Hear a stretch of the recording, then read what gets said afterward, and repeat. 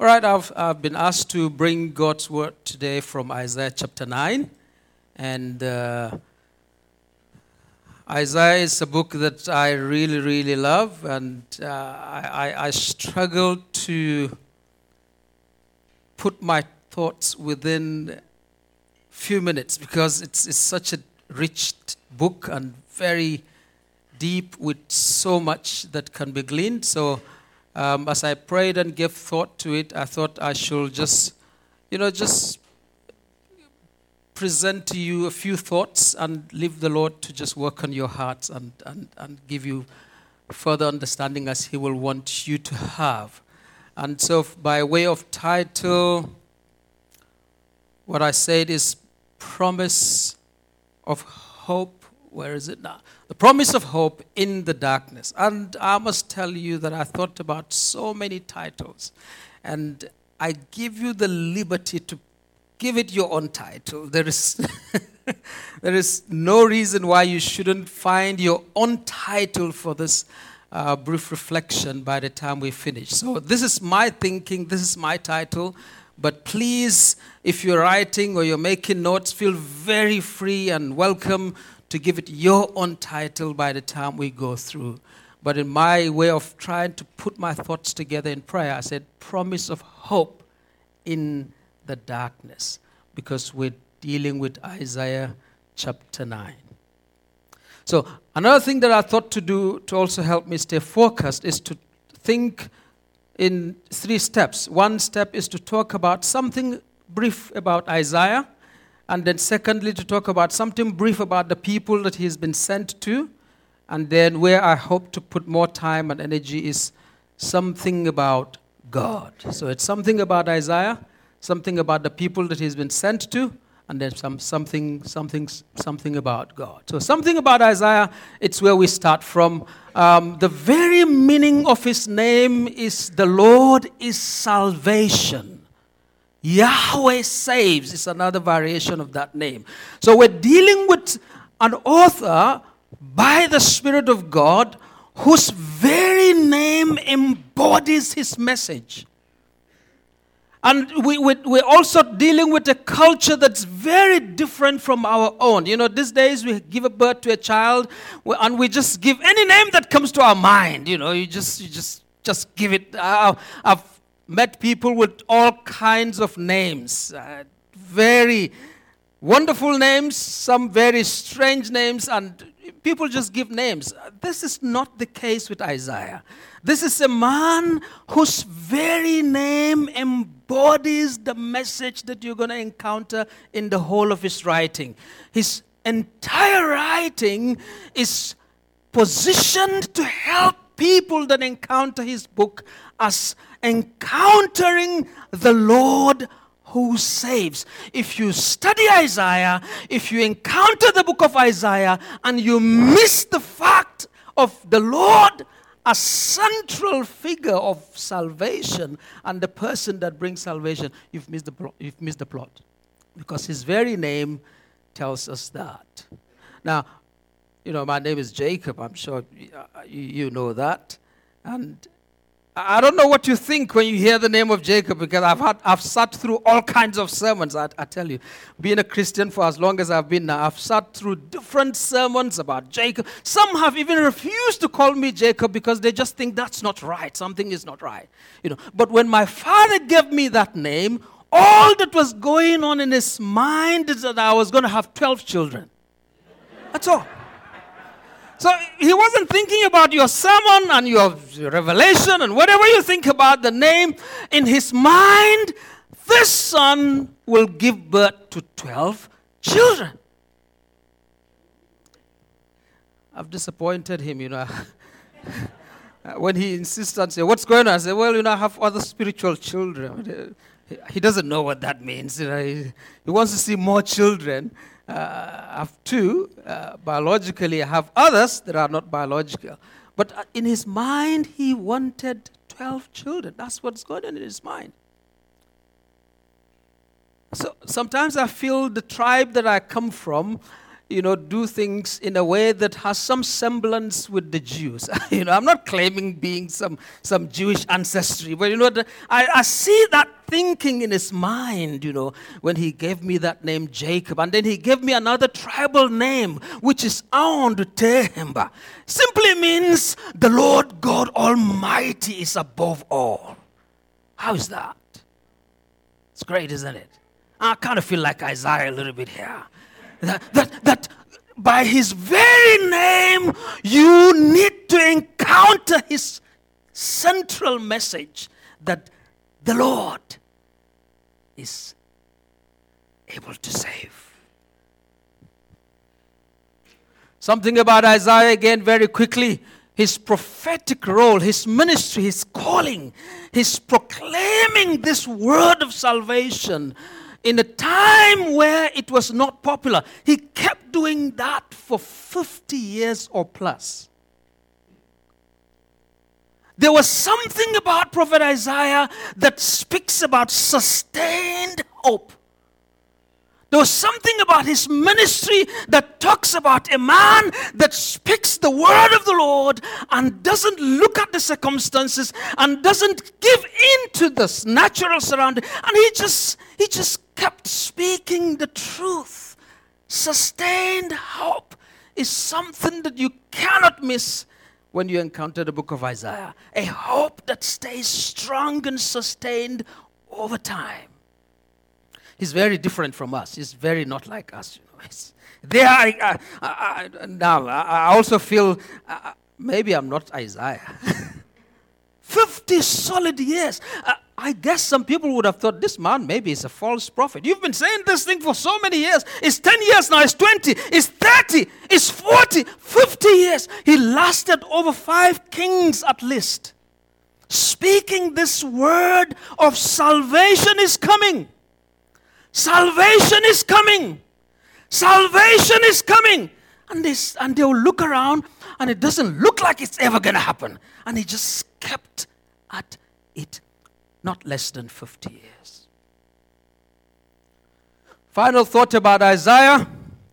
He's best known as the Old Testament prophet who vividly predicted the coming of the Messiah and the fall of the Assyrian Empire. And he is one prophet whose writing helps us to settle the argument that the Old and the New Testament is the same book. It's the same message. What you see in the Old Testament is just a continuity into the New. Isaiah typifies that very clearly. When you encounter the book of Isaiah, sometimes you will think you are reading the New Testament. When you go to the New Testament reading the words of Jesus, you see him taking you back to Isaiah. Isaiah fulfills that central role of helping us see the old and the new as containing the same message.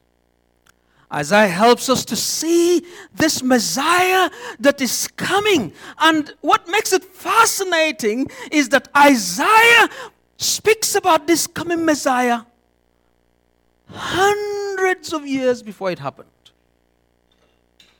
So many years before it happened.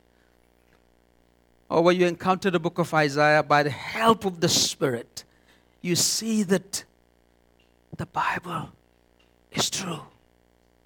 It is the Word of God. It has every proof to convince someone that approaches it with humility that this must be God. Isaiah fulfills that role. Now, beyond the person of Isaiah, you must stay with the fact of his message. It's not about him as a person. Just like his name depicts and his ministry shows and what he stands for speaks about, it's not about him as a person. It's the message that he seeks to convey to us. And so, we must move from the person of Isaiah to what he needs to convey to us. And what he needs to convey to us is that the Lord is salvation. There is salvation in the Lord. Amen? All right, that's my thought 1. Thought number 2, something about the people that Isaiah was sent to. because he spoke around a particular period. He spoke to a certain people. And sometimes because Isaiah is written so many years ago, we could miss out what he is saying and fail to connect properly to it.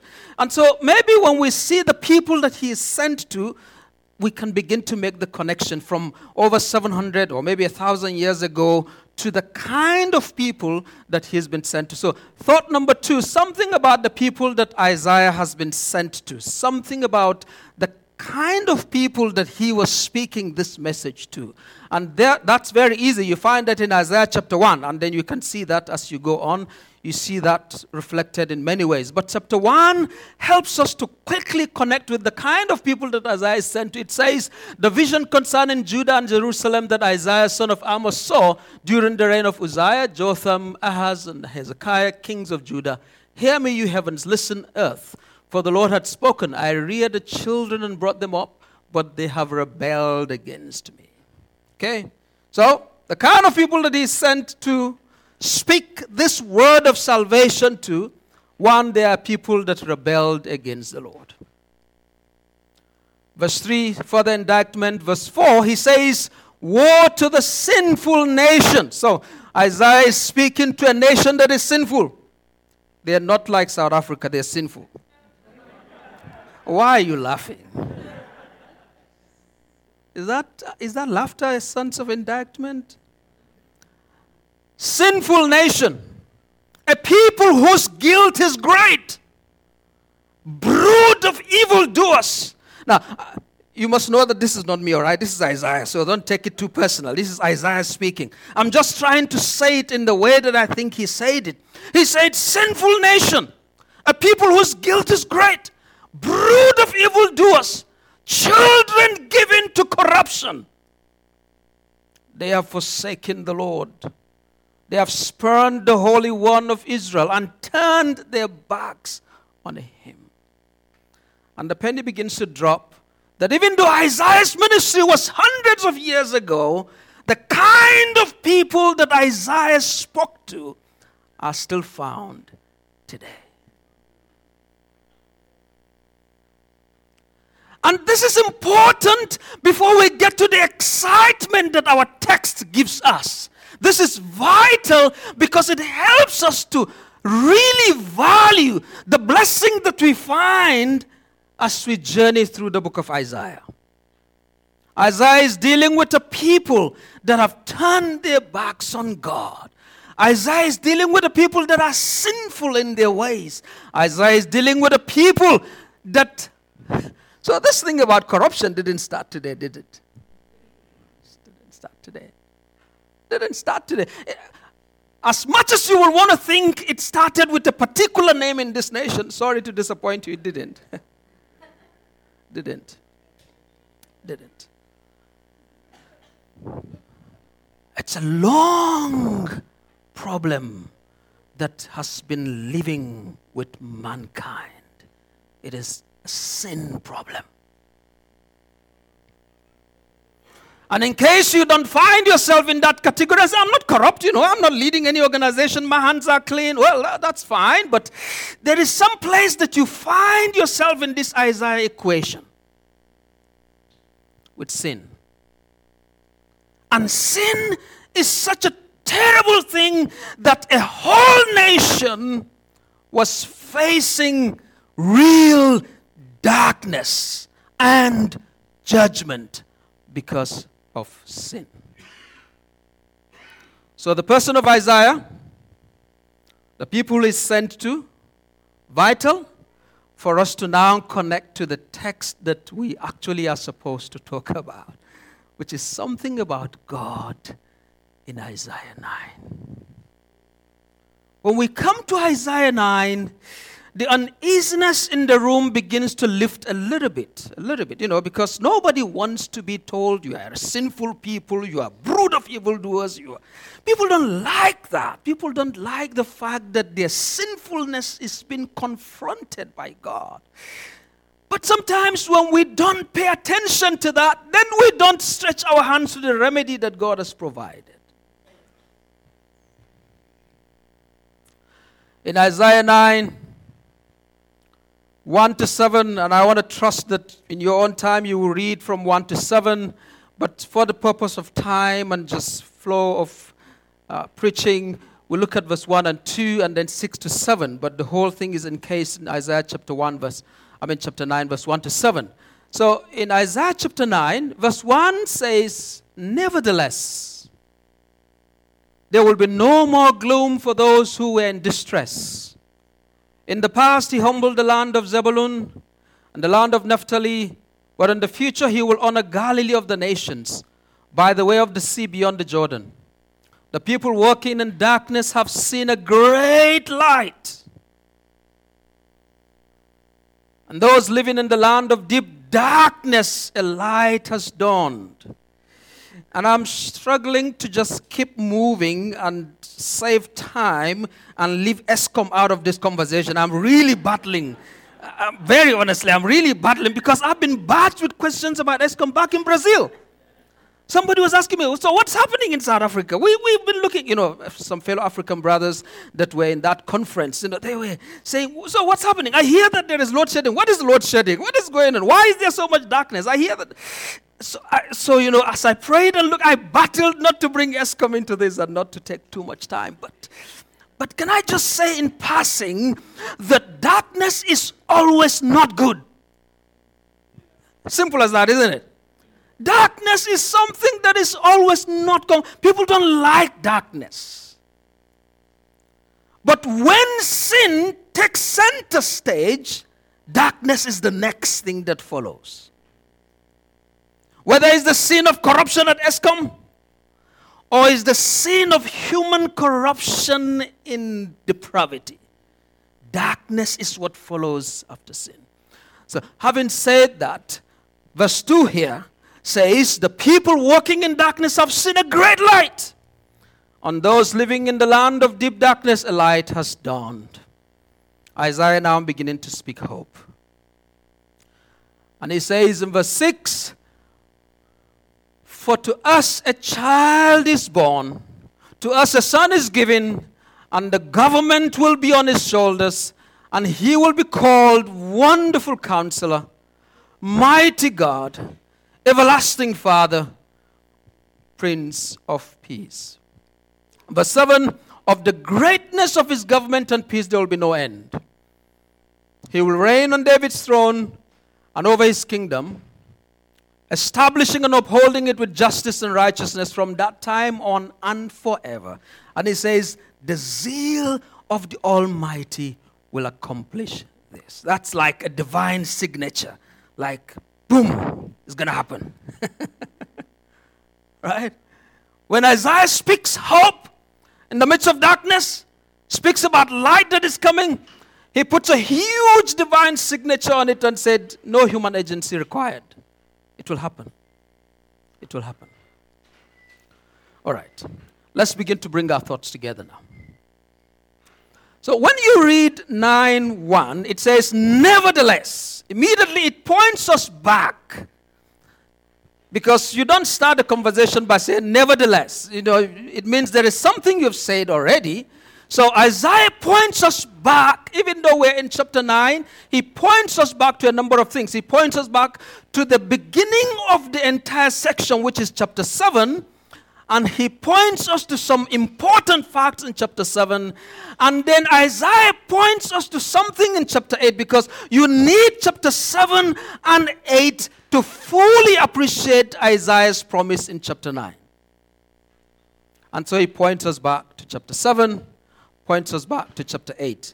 Now, I know that we have the limitation of time, so I'm not intending to read the whole of chapter 7 with you or the whole of chapter 8, but allow me to just point a few verses that I think will help to highlight why Isaiah will point us back by that statement, nevertheless. Why will Isaiah point us back? I'll point some few verses in chapter 7 and chapter 8, and then we'll round up. So, in chapter 7, verse 2 particularly, it says, now the house of David was told, Aram had allied itself with Ephraim, so the hearts of Ahaz and his people were shaken as the trees of the forest are shaken by wind. What do you understand by that?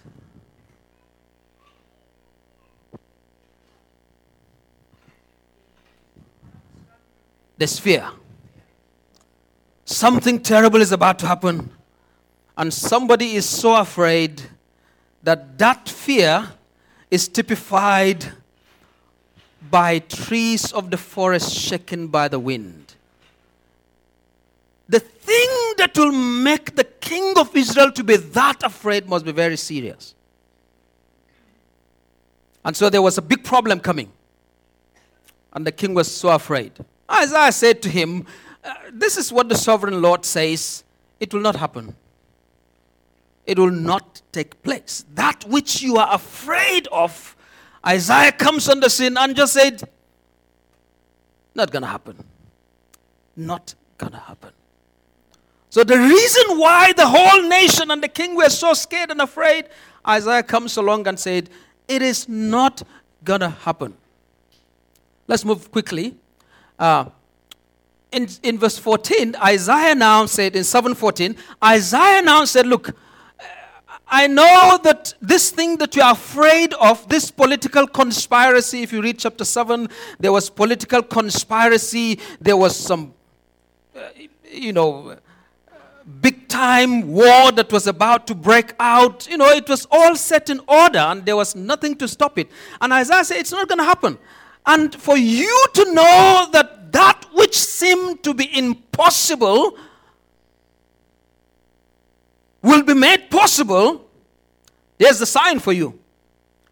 The Lord himself will give you a sign. The virgin will conceive and give birth to a son and will call him. And we'll call him what? Emmanuel. So Isaiah begins to introduce us to some big stuff here. Say, that which you are afraid of. And I'm saying to you that God has got this. And you're still struggling to believe. Well, this is your sign. Your sign is that there will be a son called Emmanuel. That in itself is supposed to be an impossibility, but it's going to happen. I need to move quickly. Now, we've moved from chapter 7 to chapter 8.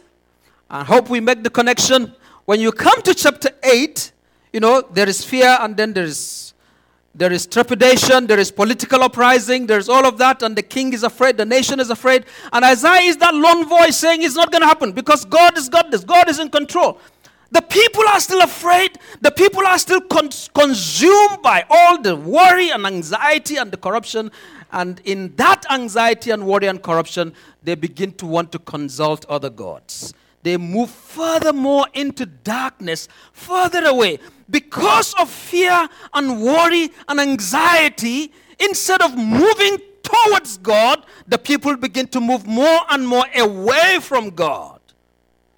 Instead of pressing on to say, God, what are you saying concerning our nation? What are you saying concerning our situation? What is it that is on your heart in the midst of this darkness and corruption? What is it that you are saying and doing? Instead of pressing into God, they began to press further away from God. I can imagine for a minute that maybe they're saying, I don't think this church thing is really going to help. I don't think this God thing is really going to help. I've got to have a plan B. Maybe I need to find some other plan outside of God. Even if I know that this plan B is ungodly, this plan B is out of God's will, this plan B is out of God's plan, I'm driven by fear and worry and anxiety, and I'm following that plan B. That's what was happening.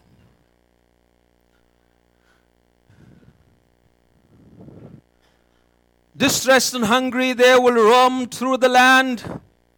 When they're famished, they will become enraged and looking upward will curse their king and their God. That's very serious. Then they will look toward the earth and see only distress and darkness and fearful gloom. And they will be thrust into utter darkness. That's simply what happens as people are faced with pressure and situations of life, whether it's political, whether it's economic, whatever it is. As people are pressured into moving away from God, verse 22 is what awaits: distress, darkness, fearful gloom, utter darkness. So this kind of darkness is a bigger problem than ESCOM, all right? This is deep stuff. This is way more than ESCOM. This is utter darkness. All right. With all of this comes the place of Isaiah 9. Nevertheless, in spite of all this thing that I've been telling you, that some of you sitting here are wishing that I get through that quickly. As I say, nevertheless, there will be no more gloom for those who are in distress. And you can say amen to that. Because that's a strong, strong, strong promise. In the past, he humbled the land of Zebulun, or whoever it is that's mentioned here. But in the future, he will honor the Galilee of nations by the way of the sea beyond the Jordan. The people walking in, this is Isaiah's prophetic promise giving to God's people that were going through all of the things that was listed. The people walking in darkness have seen a great light. On those living in the land of deep darkness, a light has dawned. And you can say amen to that. Now this is our passage that everybody, I'm sure we can close our eyes and repeat it. But I'm not going to test you on that. I'm just hoping that this passage sits with you. You know, you can just recite it anytime. And I'm not also going to attempt to I know you've had so many preachings about it, so don't expect me to break it down word by word, and I'm not going to do that. It says, for unto us a child is born, to us a son is given, and the government will be on his shoulders, and he will be called Wonderful Counselor, Mighty God, Everlasting Father, Prince of Peace. It is in the context of sinfulness and darkness and outer darkness that Isaiah now says, there is hope. There is hope. There is hope. Of the greatness of his government and peace there will be no end. He will reign on David's throne over his kingdom, establishing and upholding it with justice and righteousness from that time on and forever. The zeal of the Almighty will accomplish this. Boom! It's going to happen. That's how you say it in our day. I've got teenagers and they kind of know what I mean. When you say boom, it's going to happen. You can't change it. It's for real. Isaiah says it's going to happen. So what's going on? We meet Isaiah the prophet. We meet sinful people. We meet political confusion and fear. And we can identify with some of that. We meet darkness due to sin and judgment.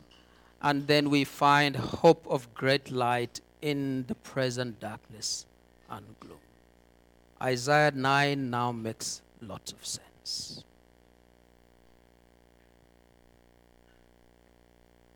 And what we must not miss is that hope is because of a person. And it says, for unto us, because his hope is hinged on a person. And that person is called Emmanuel. So in the next few minutes, let's close in this way. What is Isaiah saying to us today? Isaiah is saying to us that there is hope and light in the midst of the darkness of sin, fear, and confusion. And this hope is made concrete and tangible by the evidence of the birth of Emmanuel. What Isaiah is talking about is made concrete by the fact that that prophecy got fulfilled. Emmanuel came, was born. And so Isaiah's prophecy was not empty words, just concrete. Isaiah is saying to us today, there is a promise of an everlasting fatherly love and peace like no other. You remember he talks about this son that will be born will be an everlasting father, and the peace that will come out of his rule and authority will be forever. Someone said something I like. He said, with this father, you won't attend his funeral. He's everlasting. There's no funeral. The place of this father in a person's life, there's no funeral. And when you come to the period of Christmas, it's mixed feelings for some people because they lose loved ones. I lost a loved one some Christmases ago. And you have that mixed feeling. But when you come to this loving heavenly Father that Isaiah is presenting to us, there's no funeral. It's everlasting Father. The fulfillment of the hope and promise is unstoppable because the one who will ensure that it happens is the Almighty. Because it says, the zeal of the Lord shall perform this. Remember? Boom! What do you say? It's going to happen. It's going to happen. It's going to happen. Finally, what must I do? I'm going to put all the three of it together so that we can try to close. First thing that I call us to do, if you're sitting here and you have not found yourself in a place of believing the message of Isaiah, I call you to consider that as the important step you need to take. Believe the message of Isaiah. Because in believing that message of Isaiah, you should have renewed hope that there is light beyond this corruption. There is light beyond ESCOM. There is light beyond the darkness of sin. There is light beyond what you are going through now. And that light is eternal. That peace is eternal. Believe the message of Isaiah. Number two, I'll call you if you're sitting here and you have not come to a place of putting your absolute trust in this Son, this Emmanuel. Well, this Son and Emmanuel is the embodiment of Isaiah's prophecy of hope. And I call you to put your absolute hope and trust in Emmanuel. Third thing, what you must do is have a truly Merry Christmas. And make it truly merry. Not only because of food and family, all of that is good, but because of hope of eternal life and eternal peace that the birth of Emmanuel, which Christmas symbolizes, reminds us of.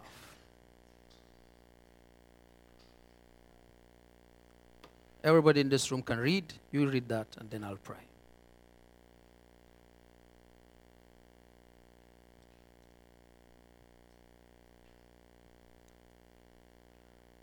Let me pray for us. Lord, we honor you and thank you for your word, and we praise you that you are faithful and you're able to take us from hopelessness to a place of solid hope. You're able to move us from being beclouded by darkness of sin or situation or circumstance to a place of hope that is placed on the solid rock, the hope that is placed in Emmanuel, being the great light that will fill our lives with your peace and eternal life. We pray today that you will fill us with your peace, and that peace will lead us to peace with men, and that peace that will culminate in eternal peace in your presence. Thank you, Lord, for this wonderful congregation. I just pray your blessing on the eldership, on the leadership, on everyone that is part of holding hands with Pastor Brad and his wife, that you will also strengthen their hands and that the work of God in this place will continue to grow and prosper to the glory and the praise of your name. In Jesus' name, amen.